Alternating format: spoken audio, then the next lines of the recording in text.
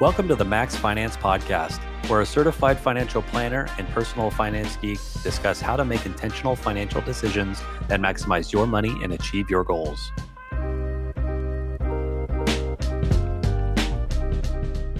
Welcome, everybody, to another episode of the Max Finance Podcast. Today, we're talking about the always interesting, always thrilling topic of life insurance. Plus disability insurance. And, you know, I think this is likely coming on the heels of our open enrollment conversation, employee benefits conversation. If you haven't done that, make sure you take a listen there. Probably a standalone episode, but we did reference we would do this episode.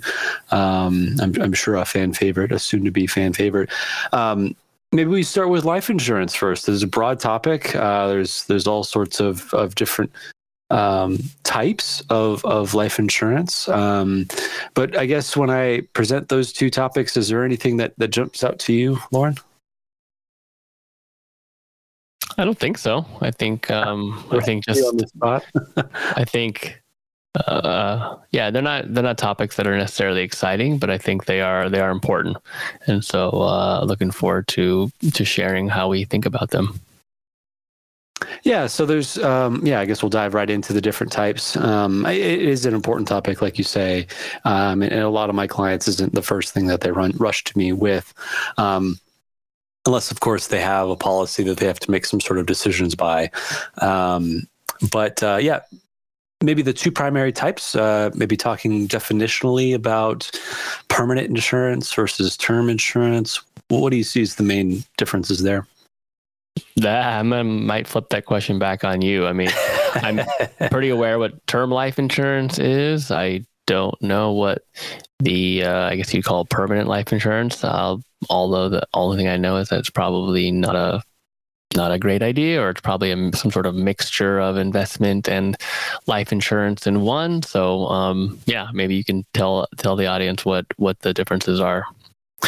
Yeah. So, I refer to it as a permanent insurance policy, and one could say that you're buying a whole life policy, and then renting a term life policy for a period of time. The whole life policy is it's typically as it's meant to be for your entire life. There are all sorts of subcategories, and I am by no means an expert in all of the different types of whole life versus universal life versus, the insurance industry is just making all sorts of different permutations and combinations of these different types of. It seems like they're coming out with a new product, and but the gist of it is you pay a premium for your whole life. You can also have a variety where you pay for a period of time. Maybe it's over 10 years. You could also have like a lump sum that you pay, and there can be some tax benefits in those vehicles. But for at least for our purposes, I don't think we're going to go into all of the intricacies and just really talk about what are the goals of the life insurance need there. And to me, there's a clear winner. I've taken a look. A lot of clients have come to me, and they've had some of these whole life policies that were likely sold to them. Mm-hmm. There's typically like a cash value component where it'll accumulate. So you pay the premium, and part of that premium goes to pay the cost of insurance. Part of that premium could also go into start accumulating a cash value, and that those dollars are effectively invested by the insurance company, right? And so there's an investment component in addition to the life insurance component, and there's all sorts of kind of ways and marketing and at least in the tax code where you could one marketing pitch as well. It's the Roth for the rich, because You could put a bunch of money into, yeah, right. Good marketing term. You could put a bunch of money into this policy, and then you could take money out at any time, and it's tax free. What that really likely means, and again, every policy is different. So blanket statement incoming, but you're talking about taking a loan from the policy, and so there's typically an interest rate associated with that. And then not to mention, you got to continue paying the premiums. It's not just the cost of the life insurance. It's this administrative costs. There's commissions that are going out on the back end for the agents that had sold you the policy. So it's just very convoluted. Sounds like it's designed to make it confusing and make it hard for you to really understand what you're getting or what it's worth. Yeah, and I really prefer the KISS method on a lot of different things with relation to finance. And so making sure you understand exactly what you have and what you're invested in, not having to rely on somebody that sold you the policy or have to call in every time and figure out what you can do with the policy. So yeah, there's all sorts of red flags. Now there could be legitimate reasons why you would want a permanent policy. For example, if you are a very, very wealthy individual and you anticipate owing estate tax, which is effectively a tax, when you kick the bucket. And right now, don't quote me on this, but effectively, if you're a household, a couple with north of $25 million in assets, there might be a desire to want to have life insurance, because one of the overarching benefits, of course, is that the proceeds are paid out tax-free. So if we have any listeners out there who have more than $24 million, please email us, and if you're single, we'll get you a prize or a t-shirt or something. Well, yeah, thanks for listening. But yeah, it affects very few people. Another, even if you're below that threshold, another reason you may want whole life insurance is for, let's say you own a lot of illiquid assets. Maybe it's a business, maybe it's a bunch of properties. Instead of having your heirs, beneficiaries have to sell those assets in fairly quick order in order to either cover the ongoing costs or to avoid kind of headaches if there's partial or fractional ownerships amongst different people who are in different financial situations. You could have a policy set up so that that can help either cover the cost, or you could have somebody just as the outright beneficiary there. So there's definitely circumstances when it could make sense. But typically the cost of whole life insurance, because it's going for your entire life, they have to price that in. So it could be 10, 15 times more costly per year than the term policy. And of course, there is a cash value. The other thing I do want to mention is that there's also what's called the surrender value or surrender charge that you might have to pay if you, let's say, were sold this policy and you're a handful of years in. There's likely a schedule of fees that basically shows if you were to cash this in, you're going to have to forfeit X percentage of the overall cash value. So it can be a tough spot if, again, you're only a couple years in, you're like, oh shoot, I might have gotten myself into something I don't really want. I was sold something that I didn't think I ultimately needed. And so, depending on the situation, you may have to run the numbers to see, okay, maybe we just wait until the surrender charge, which is typically about 10 years. And they institute those because that's usually when the agent who sold the policy ends, their commission trail ends at around the 10-year mark, roughly speaking. So, yeah, a lot to be said about life insurance, about whole life insurance policy. So much more of a fan of the term policy because you're just using it in a very pure sense. Yeah, I think of insurance as you're paying for something as a hedge against some relatively unlikely event, and you're preventing that unlikely event from, catastrophically, if ruining your finances. It doesn't have to be catastrophically, but you're basically paying a premium to lessen the impact of that event. Now everyone's going to die, right? So the concept of getting paid out even when you die and you're 99 years old to me, that's, you're not just buying insurance. You're really just kind of buying some sort of future benefit. Whereas, term life insurance, right? You're paying for you're paying for a benefit that's paid out only if you die during that term. So that could be 10, 15, 20, 25 years. And so if you die in that period of time, then it's paid out. If you die afterwards, it's not paid out. And so you're really just protecting against that, and that if someone passing during that time period. Yeah, very well said. Very well said. So it makes sense that the premium, the cost is lower, and so at the end of the day, these are contracts with the insurance company. So you really have to do your due diligence with who you are making these commitments with, these financial commitments with on either end. And so definitely look to see how long these different companies have been around, and the rating. There's rating agencies that rate them. But I think a really big or fundamental question that folks have is like, okay, maybe I don't know much about life insurance at all. Maybe this is the first time I'm even thinking about it. How much do I need? I guess in your eyes, how do you think about that? Yeah, well, it came from really like, what is our target sort of net worth or target portfolio value, where we feel like we don't need to work any longer. So that was definitely a big part of that. We also took stock of kind of what other, what life insurance policies were provided by our employers. And we can talk about that. Oftentimes companies provide some amount of life insurance. Usually it's some function of your salary.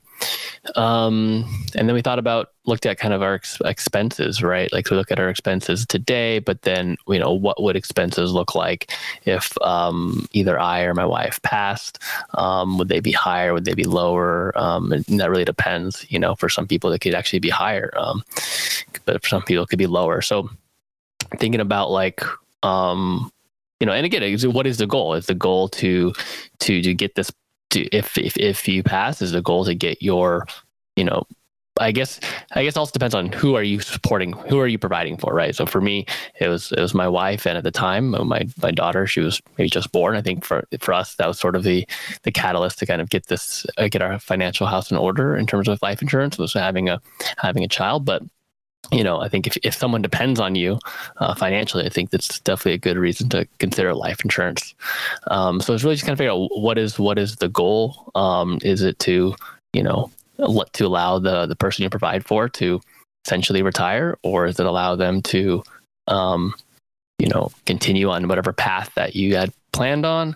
And so it really just depends on all of those things. But I think, having a good idea of what is the goal and what is it cost, or what's required to reach that goal, really helped kind of helped us figure that out.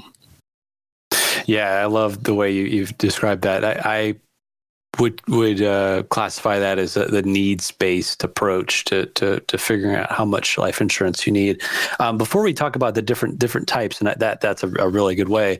I'm curious, and this isn't like a trick question whatsoever. I'm just, if you weren't married and you didn't have kids, so back in the day, was life insurance even a thing you even thought about? No, not for me. But I can imagine if you supported your parents, for instance, like that's common in a lot of cultures or households where, parents rely on their children. So if the child were to pass and, their parents relied on that income or some part of that income, I think life insurance is a viable, solution to that. But for me, that's not something that I've personally had the need for. Yeah, I agree. I think the big thing, like you're saying, is there a dependence on your income? Is anybody, relying on you financially? That could be a big thing. If you have debts, sometimes folks just want to, I mean, I'd say most of the time, it's hard for me to speak on every single debt, but I believe all of the debt will go away if you were to, let's say you've got a negative net worth. But let's also say maybe if you've got a home, you buy this as a single person, you don't have a family, and maybe your parents or other family members are not reliant on you, but you do have a mortgage, and maybe you've got student loans. And so maybe if you look at the balance sheet, you've got a negative net worth. If whether you've identified heirs or beneficiaries or not, and it's, tragically something happens to you, something happens with the property that you have. And so it could just end up going to the bank to be sold off, or typically there'll be an estate established. And then this sort of goes hand in hand, and maybe some future episode we'll talk about estate planning. But in every state in the U.S., there are estate laws that dictate how property passes, even if you don't have a will in play. And so, there may be a desire to just, maybe you've got a charitable cause as well. Maybe you just want to have it on hand, or maybe you just have it through work. A lot of times folks are initially exposed to life insurance through group term policy at work. And maybe that's a derivative of, 1 times or 2 times your salary or something like that. Or, and so that'll suffice for the period of time until maybe there are folks that come into your life that are then now dependent on your income. So I think that's the biggest element there is dependence on income, in addition to maybe just a charitable cause. But yeah, maybe we focus on the different ways that you may think about there are people, let's say you answered that question, yes, keep going down the flow chart here, and how much do you need? And okay, if we sort of start, this podcast saying that whole life insurance is probably not the best and economical route to go. Okay, now we're in the term life track. Okay, well, how much, what term do you need, and how much? And so, you brought up a great way of thinking about it. I think that's probably one of the most holistic ways of thinking about it, where you look to see how much may be needed to shore up between where you are today and retirement, effectively, because at retirement you have, in theory, all of the assets needed in order to live the rest of your life. So that's for me a guiding point to kind of start to show, okay, well, when is retirement? And you may need to end up you may not know what that retirement number is for you personally. Maybe you haven't gone through that exercise. Maybe at that point you could just use a standard. In the U.S., like age 65 seems to stand out for most people, or age 67 is the full retirement age for Social Security at this point in time. Maybe there's another milestone in your mind. If you've got a pension that starts at, I don't know, age 55 or something like that, that could be a good milestone if you haven't gone through the retirement planning exercise. Yeah, I think where that comes from, where we think about that is, if we were to be retired and, I were to die, that wouldn't financially impact my wife and kids. In fact, it would save them some money probably, right? And so I wouldn't. So there doesn't seem to be a need to maintain the policy beyond retirement, right? You could, but again, at that point, it's not really serving its purpose. Its purpose is to, provide insurance against you, essentially, not being able to earn income because you passed. But during retirement, the plan is not to earn income, and the part is to live off of your retirement savings and portfolio. So, I think knowing when you plan to retire is definitely helps kind of figure out maybe how long of a term you need. But I do think pretty quickly you probably start thinking about what we talk about, maybe having multiple policies, because the tricky part is, right? Let's say you're planning on retiring at 65, right? And let's say you're 40 or whatever. So you're 25 years, right? As soon as you retire, you don't need the policy at all. You don't need any money, right? the day before you retire, if you were to die, you really don't need the entire policy either, right? 5 years before you're supposed to retire, if you were to die, you don't need the entire amount. You need a smaller amount. So the idea is that if you were to retire, if you were to pass very, very far from retirement, yeah, you actually need quite a bit amount of money because that's how much of money you might have earned and otherwise saved. But as you reach closer to retirement, and if you followed kind of whatever plan that you had set, the amount of money you would need to kind of replace that income that's lost is smaller and smaller. And so the concept of having a single amount to cover the entire period from now until you retires just doesn't fit very well, right? You might expect to earn let's say $1 million over the next 20 years, or maybe $2 million over the next 2 years, 20 years, but you don't need $2 million if you die just a year before retirement, because presumably you've already earned most of that $2 million. So that's where I think we could talk about how you might kind of have multiple policies and kind of have them overlap so that you have kind of a greater benefit amount earlier, and then as you get closer to retirement, the benefit amount that you have is much smaller, and therefore your premium is also much smaller. Yeah, I love that. That's known as laddering, a term policy where you've got maybe in your example, maybe you've got a 25-year policy, and maybe a 15-year policy. And if obviously, like you say, over time, the need declines because you're getting closer and closer to that goal. You've accumulated those assets, and the dollars aren't necessarily needed. So yeah, why just buy a full, again, $2 million policy for 25 years when you can just buy? You'll see the difference in cost savings there. I'm surprised. Are there no policies that actually offer that? Do you really have to buy? I don't know what people do, but you have to buy all these individual policies. Is there really no product out there today that does something like this, where it just automatically you could just define you could define okay, from year now till 5 years from now it's this amount, and then year 5, and then it just prices it all in as one kind of policy. That seems sort of ideal. I guess it gives you a little bit less flexibility as a policy holder, right? Because if you have multiple policies, you can choose to stop paying one at any time, and you can just kind of cancel it. Obviously, whatever you paid into it, you don't get back or anything like that, but maybe you lose some of that flexibility. But it seems somewhat simpler than trying to, I don't know, creating a ladder for 25 years or something seems kind of onerous to me. Yeah, and I think there's so I don't know the exact. I have not found a product out there. There may be, but nothing has come across my desk that I've searched out where I've been able to see that they do a laddering for you. As soon as you ask that question, my cynical mind goes to, well, it's less revenue for the insurance companies. So again, why hasn't a startup come up with something? I think there is actually a startup called Ladder Life.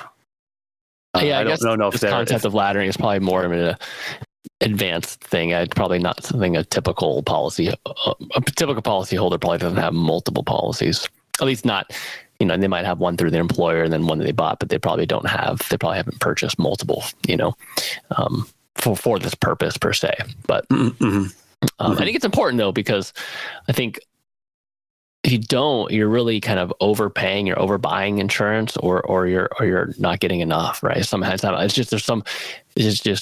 not matching the benefit size to the need that we'll have, and your need changes over time. Presumably, if you're actually getting closer to your goal and saving more money, then the amount that is needed to make up the difference if you were to pass just gets smaller and smaller. But that's not how life insurance works. You get a policy, right? You have it as a fixed benefit amount. Is it adjusted for inflation? I don't recall if they're typically adjusted for inflation. There can be certain policies that adjust. Yeah. But anyway, typically it's just a single benefit amount, and then a fixed payment amount, a fixed per month or per year, and you just keep paying that for until the end of the term. And if you were to pass in during that term, you get the benefit amount.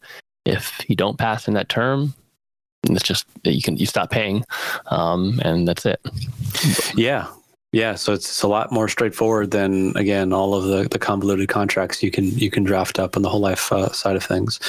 I wanted to talk about again the need. So the way there's the need based approach where you go and say, it's a very holistic. You look to see how much money you need in order to retire, and not just retirement. Maybe there's other goals. You want to buy a house. You want to go, take these trips and do all of these other things. Like that would be the needs-based approach. Would be based on all of these different goals. You add up all of the sum of money that you may need based on the amount of income that you have or expected to earn, plus the growth of your savings over time, and then you discount that back to today's dollars, and that's how you come up with the need. And like you say, that need will evolve over time. So in some of the analysis that I do with clients, we'll go out to, okay, fast forward 10 years. Okay, what does that look like? And then we can kind of see, okay, well, instead of it being 2 million, maybe it's 1.2 million or something like that. Or maybe to make math, maybe it's 1 million. And so, okay, well, maybe we need a $1 million for 10 years and then another million for 25 or something like that. Mm-hmm. So that's a way to do it. Another way is the income-based approach, which is not looking at all it's doing in that approach is simply saying, okay, you plan to work between, in your example, age 40 to 65, so another 25 years. How much are you planning to earn over that period of time? And then we just discount that back to today's dollars. And so that's a more simplified version. And so I know a lot of folks have and a popular way of doing that is just to say, okay, we'll multiply your earnings by 10, like 10 times your earnings, and that should be the rough rule of thumb. Where does 10 come from? I mean, doesn't it depend on how many more years that you're planning to work? Yeah. That for whatever reason, I don't know the origin of that, but that's always just 10 times the rule. 10 times your income just seems to be. I'll have to look that up, see why they came up with that number. I'm sure a quick Google search can uncover that. It's a nice round number, and insurance brokers found that to be a good way to kind of stretch people or something like that. Or, I don't know. It doesn't sound like a ton, but again, it's if you're very, very early in your career and you have very little savings, then maybe it's not as much. But again, if you're very close to retirement, then that doesn't make sense. Yeah, to do. Yeah, exactly. So, in some clients' cases where we gone through the needs-based approach, they came to me with this rule of thumb, and they say, okay, I think I need this much. We go through the more comprehensive route, and sometimes they say, oh wow, that's actually pretty darn close. Other times, like you say, it's like way, way off. So, really just depends. But yeah, I mean, another good way of doing it is just multiplying out how many years at what income. It can be hard to estimate what your income is going to be like, especially if you're still very early in your career, very early, or maybe you've got variable pay. Maybe you don't want to live, we don't want to work in this particular industry or this job for forever. So there can be some dynamics there, but I think close approximations are fine. And just to have some, and there's definitely the ability to be overinsured, like you're saying. And so I also want to detail two other ways that folks may look at the need. So another way would be looking at how much in debt you may have, if any, and if you don't have any debt, plus what amount you want your partner or whoever's dependent on your income, how many years? Because if we look at that needs-based approach, that income-based approach, I think those needs are largely based on what life. If you continued, if the people around you continued life as it were, without you being there, and quite frankly, that's not realistic. Life would likely look a lot different. Some of those joint goals may not happen. adopting or having a child, buying a bigger home, just things would look a lot different. Yeah, they might want to live somewhere else, or exactly. I think that's why I do think it's important to, obviously, if you're whoever you're providing for, especially if it's a partner or a spouse, like having discussion of like, not to say everyone would have a great idea or super clear idea what they would do, but just to kind of think through a little bit, like what would they do? What would their expenses be if you were to pass? Would it be similar? Would it be drastically different, either more or less? And thinking about what do you want to, provide for in that time period. And I think it is trying to, imagine yourself kind of on your deathbed, and like what would you feel where you felt like, okay, like my family's obviously they're going to miss me, but what are they going to feel? What's going to make them comfortable? And where would I not regret not buying enough or something like that? Nice. I like it. This is the route. This is, I think, the first thing they tell you in insurance sales class. Make sure to paint that vivid picture. Yeah, on your deathbed for the client. Yeah. Don't you want to leave your spouse $10 million? Yeah. Be the hero. Yeah. Here, just buy this policy. It's only right. Exactly. Yeah. It's and then some folks are like, oh, I'm worth more dead than I am alive, and that old joke. But it's. When you look at what like you said, you have that conversation when you look at how many years you may want to. Now, this is a lower level of coverage, of course, but it's better than nothing, and it's another way of just kind of, I don't want to. If you look at a $2 million policy or even the laddering, and you're like, wow, that's quite a lot. Is there another way of looking at it, and maybe. That feels like overkill, and maybe it's not. We've already proved it's not, but okay, let's maybe try to find another number. And so again, it's at the very least covering your debts. So maybe you get enough to cover your debts, plus a year or two, hopefully 2 or maybe even 3 years of living expenses, so that there can be this transitionary period. So that whoever you're providing for has that kind of off ramp some way.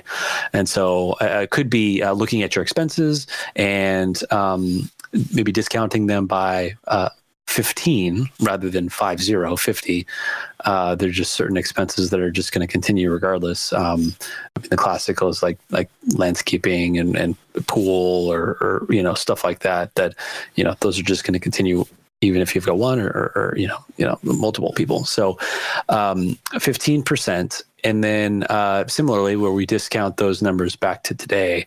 And so you may find in that analysis, maybe it's $300,000 to $500,000 that you'll need to pay off maybe a student loan or an auto loan, or maybe the rest of the mortgage is $500,000, and maybe you need to add those two numbers up. And so you're at $800,000. So that's a lot less than the $2 million mark. And then the last way that I typically walk clients through is just, well, at the very least, let's make sure you're covering the debts. Like that to me is the most baseline. Ideally, the one I just mentioned might be more preferred, but that could be a super baseline, so that again, if your partner or your family doesn't, they don't necessarily have to, maybe they don't have the same earning potential as you do, and won't be able to, won't have to sell the house immediately upon your passing. So. Mm-hmm. I think those are good, and you can still use the same, whether it be the duration of the debt, of how much longer it is, or again till that point in which you're retiring. So you may still have a mortgage in retirement, but again you have all of the assets needed to cover that. I think the only thing I would add too is I think when you kind of start getting quotes, you start talking about that. When you start getting quotes, you usually have to set like a kind of a, I don't like a desired kind of policy amount, but when you kind of go through the underwriting process, you can often kind of get multiple quotes at different sort of benefit amounts. So you don't necessarily have to decide what benefit the payout amount up front, and you can kind of wait until you see like how much are the quotes costing, and that might really make some decisions a lot easier, right? If the insurance is a lot cheaper than you expected, then you can afford to buy more of it if you want, and it's not as hard of a decision. It's obviously when it's quite expensive, then these decisions are obviously more painful and cost more money. So I think kind of get quotes, and you can kind of find the exact kind of desired amount that you need. Yeah, there's a website that I have been using just to get rough figures when whether I just needed to do something real quick or I didn't have access to the tools I normally use. It's free. It's called lifehappens.org. That's a good way to just do a quick estimate of what your needs-based life insurance could look like. So, maybe we talk further about, so we've identified whether it be one of the 4 different methods, the needs-based, the income-based, maybe it's covering your debts plus an X amount of years worth of living expenses, or just your debts. You've got that. You also know the term, roughly speaking, which is, again, however many years until retirement. Where do you go? You've got both of those. Where do you go to get a policy? Do you go directly through maybe, there's a life insurance company that you know of and you go directly through them? I mean, you could do that. There are also other companies out there that operate in a low cost. Do you run out to an insurance agent? Maybe there's a friend or family member that you may know. You could do that as well. It's always good to get different quotes, but there are companies out there that do this for you on your behalf, and you just have to enter a handful of details. But yeah, curious, you've gone through this process. How, where did you go and how was that?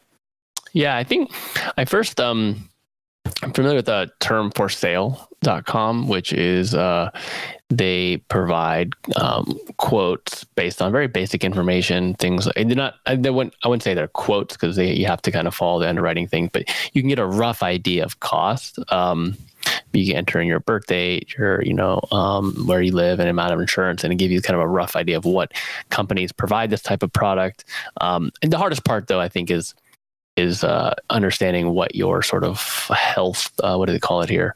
Describe your health. Your classification, right? And how they may rate you, right? Because for these ones, at least these ones all require you to kind of go through a health screening, and then they will kind of bucket you into, at least there's these 4 categories: average, above average, excellent, exceptional, and obviously the prices can differ quite substantially between them. And so you won't really know what you're kind of getting until you kind of go through that process. But it's one way to kind of get really quick, like rough ideas of kind of the range of costs.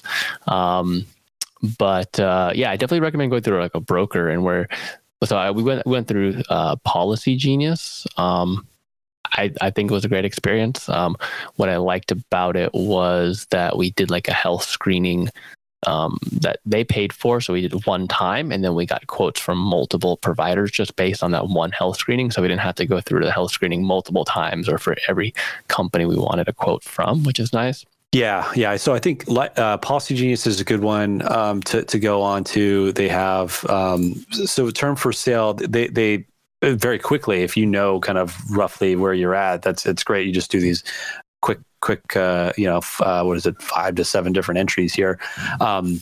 Policy Genius allows you to go through and answer a few more questions related to your health to help for them to help diagnose where you may be, but ultimately it comes down to the rank process. And actually, even through Policy Genius, they show you, hey, this one requires, based on this amount, it requires you to go through the medical underwriting process, or this one does not. There are some providers that don't, or in some amounts that you don't have to go through that process, which can be very invasive. Big element of, heads up here. So if you working with a broker can be very helpful when if you have any sort of health concern whatsoever. So there is like a central, I forget what it's exactly called, but there is like a central database where, let's say you went to one insurance provider, and you went through that process, and they gave you a quote, and it was pretty terrible and a very high cost. In order to prevent consumers, it seems like they're all in cahoots, unfortunately, but in order to prevent consumers from just going, figuratively down the road and just going and getting quotes from another one and just answering the questions differently, or maybe it's many years in the future or whatever it is, and you've gotten better.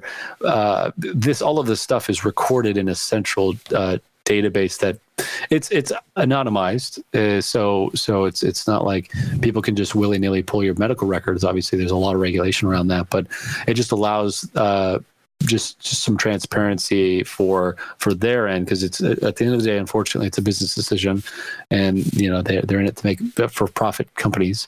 But the reason I talk about the broker is that if you think you might have any, talking through the medical concerns, if you're comfortable, a lot of them may have experienced, you know what, maybe we wait until, I don't have an example off the top of my head, but maybe until you're done with the procedure, or you're through, maybe your blood pressure is a little lower, something like that, where they can help walk you through rather than pushing forward, and then you get rated, and then from there it's like almost an irrevocable. You're just kind of classified as poor health, and there can be some surprises too. Just things that they're asking about that. I've heard. I think a big one is like just mental health in general. I mean, not all of it is health questions too. I remember answering questions about like doing extreme sports, like. No, it wasn't skydiving, but like scuba diving was one that I asked about. So, if you do any kind of high risk activities, consider not doing them for a little while. I don't know how far back they look, maybe the last year or 2 years. Smoking, they look back very far, but if you ever need a reason to never start smoking, getting life insurance quotes is a good one, because you'll really quickly see how the difference in price between a smoker and a non-smoker, and it's because of the cost of, supporting and estimated cost of paying out for a smoker. Unfortunately, so yeah. I mean, I think obviously be truthful, but I think your advice of talking to a broker, I think, is because timing can help, can matter, for sure.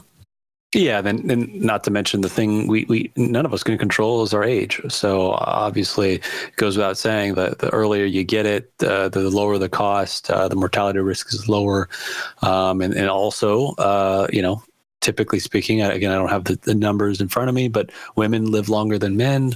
So it's not uncommon to see price points vastly different, even though the numbers are the same. The other thing I did, so there's a couple things I wanted to mention. Don't discount. Let's say you've got a primary breadwinner in the family, and then you've got somebody that maybe is working more part-time. Maybe you're taking care of the children.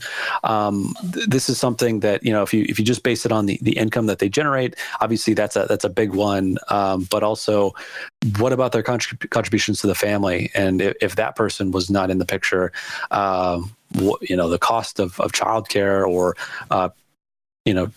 covering maybe it's an elderly family member.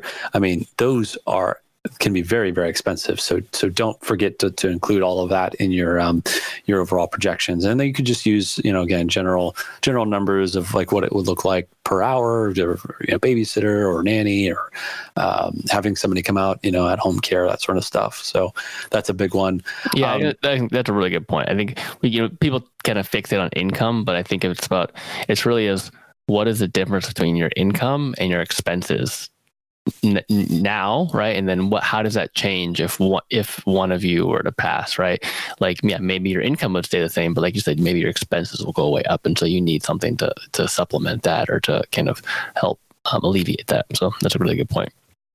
Yeah, and and again, there's some nuance here. Like, for example, if your kids are, I don't know, 5 or 4 or something like that, and it's like, well, you're not going to need that all the way, that level of care in terms of your numbers all the way through your retirement, obviously, until your retirement. Maybe it's, again, whatever people are comfortable where they're able to, the kids are able to look after themselves. I don't know if that's 10 or 12 or 13 or whatever it is, but that's just one slice of it. But obviously that can really drive up the cost, especially when these nice numbers kind of pop out and whatever tools that you may be looking online. The other thing I was going to say is just the different types of companies that are out there. It's not just Policy Genius. There's a company called Ethos Life. There's a company called Ladder Life. You mentioned Term for Sale. NerdWallet also points to different types of life insurance carriers. There's all sorts of different ones out there that operate in a. Unfortunately, insurance is it's much like the rest of the financial industry. It's a very slow moving and archaic process where they need an agent to pay premiums, or pay commissions to, and it's just a different distribution model than you would say, for example, buying goods on Amazon or whatever. So, having a tech forward approach on this, where they're able to kind of do a lot of the interfacing, and like you said, maybe you just have one medical underwriting process, and then they're able to farm that out to multiple different carriers so that you can get a quote from each one of them, and there might be some stand away winners in that comparison, rather than going to each individual carrier. So that's big. Yeah. Wonderful. So I think that covers a lot of what I wanted to share on life insurance. I guess the other thing I wanted to say is, just to button that up, would be a group versus private policy. I have seen on either way. So I've seen group policies be head and shoulders, depending on your overall rating. So your health, the group policy can be very, very advantageous. Even within a group policy, you can still have a medical underwriting. So that's worth noting. And you may have there may be a certain threshold whether you go through your employee benefits, your open enrollment period, which is typically end of third quarter, beginning of fourth quarter for most companies. Usually somewhere in that flow of selecting benefits, you can move the dial and say, okay, now if I did 4 times my salary, then I have to go through that process versus not. Let's say you're generally healthy. The group policy, because they have to take in a lot of different folks in the consideration, maybe the private policy might be the better way to go. And I've also had some clients just do a mix of both, and maybe they've got maybe it's a third or half of their coverage through a group, and then maybe they also have an individual policy that they have for a period of time. So you say group, that's typically offered by an employer, right? Or yes, yeah. I think so. Something to think about that obviously is can you continue it if you were to leave the company? Can you continue paying? Very good point. Price, because I don't know how that works. My employer, I think past employers have provided kind of some life insurance, but it's free essentially. I mean, maybe it's somewhat taxable, but I don't pay anything to it. And so if I were to leave the company, I don't have any expectation that I would continue to receive it, but also I don't feel so bad because I haven't been paying premiums on it and stuff like that. So I do wonder if you've been paying premiums to some sort of group policy through your employer, how does that work? Like, can you continue paying for it afterwards? Does your effective premium kind of go up because the employer's not subsidizing it? I guess that can really depend, I suppose, but I'm curious as to how that actually works. Yeah. So you're right. The issue of portability is it can be a really big concern for folks. And so, if you're paying the premium, or even if you're not paying the premium, if you leave that job, there typically is part of that, the process is you can reach out to, or they'll provide you. Hopefully they provide you information on how to continue that policy. But importantly, they will likely make you go through a similar process as you would if you were obtaining, because it's a private policy. So, so you kind of got to go through the underwriting process again. Go through the underwriting process, and that pricing may be vastly different, especially if, if you've went with some portion of your coverage is that group, the employer benefit coverage, or that you're paying through your paycheck, and it's 10, 15 years down the road, and you also had that private policy. I wouldn't be surprised if you had, you go back into the private marketplace and now things are much, much different. So yeah, there definitely is a risk. If you wanted to be completely certain and covered, I think the private method is there's definitely a risk there of repricing in the future or not having portability at all. So that's definitely a concern. But most of the time, a lot of my clients are really focused on, okay, I know this is, you're telling me this is important. I'll go out and do it. I don't want to spend too much on this. What works? So we come up with something that, again, maybe it's not that full 2 million, maybe it's 500, maybe it's 700, 800, something like that, where that makes more sense in their budget for them. That was kind of a tangent that I guess that it was important to say. Maybe then we shift our attention to disability and the remaining time we have left. So speaking of employer benefit, this is a really big one for a lot of folks. And when you think about it, I think I don't have the stats in front of me, but I believe the probability of having some form of disability is, when you're a little bit younger, in some cases could be higher than your mortality risk. And so there could be a higher claim of, say if you got in an accident and you needed to take time off, and what is exactly going to help you weather that storm. First and foremost, and we've been chatting about this, I think, for a number of episodes, but having a sufficient emergency fund, whether that be 6 months, or 3 to 12 months, something along those lines, is super important. But also that's when depending on the event and their ability or inability to continue to work and do your job, you may qualify for short and or long-term disability. So most of my clients, not every, obviously the self-employed ones do not, but have some form that they can elect through their employer. And so my typical recommendation is to have roughly 60 to 70% of your income being replaced through a policy, and making sure that the short-term policy lines up with the long-term policy, the long-term disability policy. And so maybe it's helpful to talk through like when is typically short, when is typically long-term. Roughly speaking, I'd say 6 months.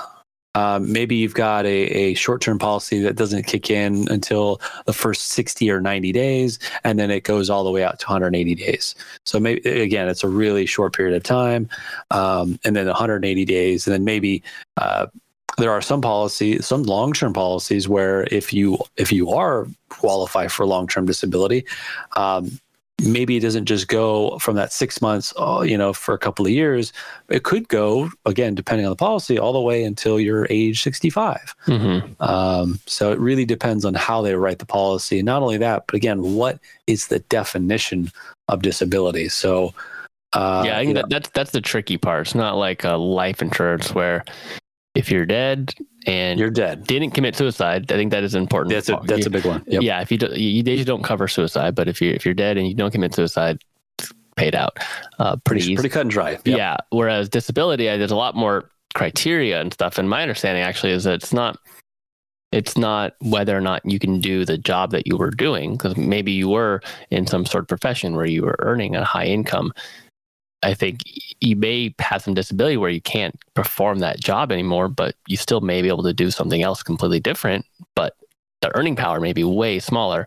And I don't know what the coverage is not to provide you. I don't know. I usually it's not it doesn't provide you that level of benefit if you're able to earn something, right? It's maybe you can speak more to that, but it's if you shouldn't expect to receive the same level of income if you're still able to conduct some job, I believe. Yeah, so I'll talk about the most clear example that I can think of, which is maybe you're a surgeon and you require the use of your hands. And something, if let's say you get in an accident and you're not able to utilize your hands, for some period of time while you're recovering. Depending on the definition of disability, it could be your own occupation of being a surgeon. And so that's an important one. That would be most important. Or if you can still maybe use a mouse and keyboard, and maybe you're able to do another job, maybe it's more of a back office thing, that would be sort of any occupation definition. So that is a lot less costly from a month-to-month perspective, but obviously a lot less useful because your earning potential could be vastly different between those two roles, right? Or if you can go and Social Security is famous for, and some infamous for having a very, very broad, obviously very, very strict definition of disability. So you have to, in order to qualify for that safety net, you have to be in pretty rough shape. Yeah. So that's, I think the most important thing is to go and see what the definition is, and it really depends by employer to employer. It could be maybe it's a smaller company and it's any occupation, and others it could be an own occupation. So the better one. So go and find that. Also figure out there's a what's called a waiting period, where you have to make sure that you still are disabled for that period of time. So typically it's like 90 days, 60 to 90 days, something like that, where maybe you'll just have short-term leave or something. A lot of my clients have got continuation of their salary for some period of time, or maybe they use vacation time, or maybe there's a specific type of sick leave that they're able to take in the meantime. And so that's when that's when you kind of use those days, and then you use your emergency fund. But even if you satisfy all of these different milestones, again, it's not going to be 100% of your salary that's going to be given to you. So that's a moral dilemma if there's no incentive for you to get better. So that's why it's usually a smaller amount to make sure you're able to cover your bills. The other thing I'll say too is generally speaking, if you have a disability that goes into the long term, it qualifies for long term. So we're talking about 6 months plus typically. That is one where, a lot of the other financial goals that you may have to change, because this seems like it might be, again, it's a long term event. So I wouldn't be too, some of my clients are very fearful about that. And obviously it's just a matter of percentages and statistics, and that's what the insurance company does and runs all those numbers. But I wouldn't be too worried about that. It's good to have the coverage, again, 60 to 70%, make sure everything's lined up. But things will have to evolve at that point. We can't bank everything on or change the entire financial plan because of that challenge. Mm-hmm. And I think the only last thing I'll have to say on this one, unless you have any other points, is just a quick one, which is depending on who pays the insurance. So a lot of companies, they'll pay or they'll cover a certain percentage or maybe all of it, and the good ones at least. It depends on who pays the coverage, as it would be taxable. So in other words, if the employer pays the premiums every month, then those benefits that do get paid out to you are taxable to you. So you have to pay tax. And then if you pay the premiums, then they are not taxable to you. So I've even had some clients who have the option to select whether they want them to pay or the employer to pay. So, if you're in that case, I typically say let the employer pay. So yeah, I mean, you can always buy more on your own, I guess, with the savings. Yeah. And so there may, exactly. Depending on the definition and the amount, there may also maybe caps that they have where it usually go up to like maybe it's 75 or some 7,500 or 10,000 or something, some monthly amount or some weekly amount. And so you also might have to do the numbers too, like, oh wait, I actually make more than that. And that's not covering 60 to 70%. Maybe that only covers half or a third or something like that. So there may be a need above and beyond that to get a disability policy. And you can do that process through, again, a lot of the other companies we talk. I know Policy Genius allows that, where you're able to go through a broker and check out different rates and see the coverage options and dial up the waiting period or dial down the amount of coverage, the definition and so forth. So it's interesting. Those two broad topics can have so much nuance.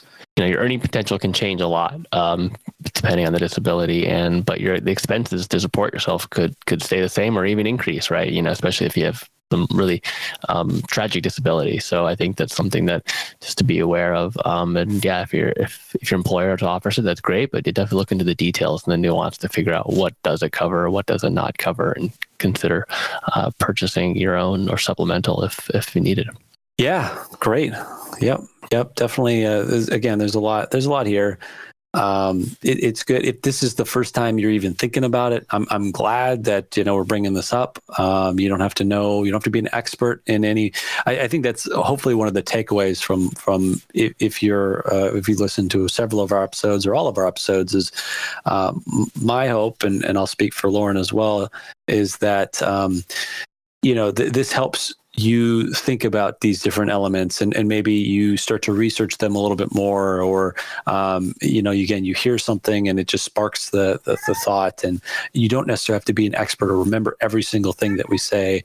There are definitely events where it could make sense to hire somebody to help you with all this stuff, but there's a plethora of information out there that you can find on your own, and it's just a matter of trying to see if it applies to you. So same thing said here in life insurance or disability. There are brokers out there, and not all of them are bad. A lot of them are very knowledgeable, and just as long as some of the how much you may need and not get oversold, and again the major difference between whole life and term life. So anyways, curious about your experiences in any of those two domains or anything else for that matter. Feel free to send us, drop us a line. That's feedback@maxfinancepodcast.com, feedback@maxfinancepodcast.com. I think in the future, maybe not necessarily be the next episode, but another fun topic that really is for a lot of folks on the heels of life insurance is estate planning. So what are some of the documents that you may need? Just how do you even think about it? What should be the process? I feel overwhelmed. I don't have anything at all. Don't worry. We'll cover, obviously the huge caveat, we're not lawyers, but we'll cover some of the basics and what you may want to consider. So thanks everybody for your time today, and look forward to next time. Take care.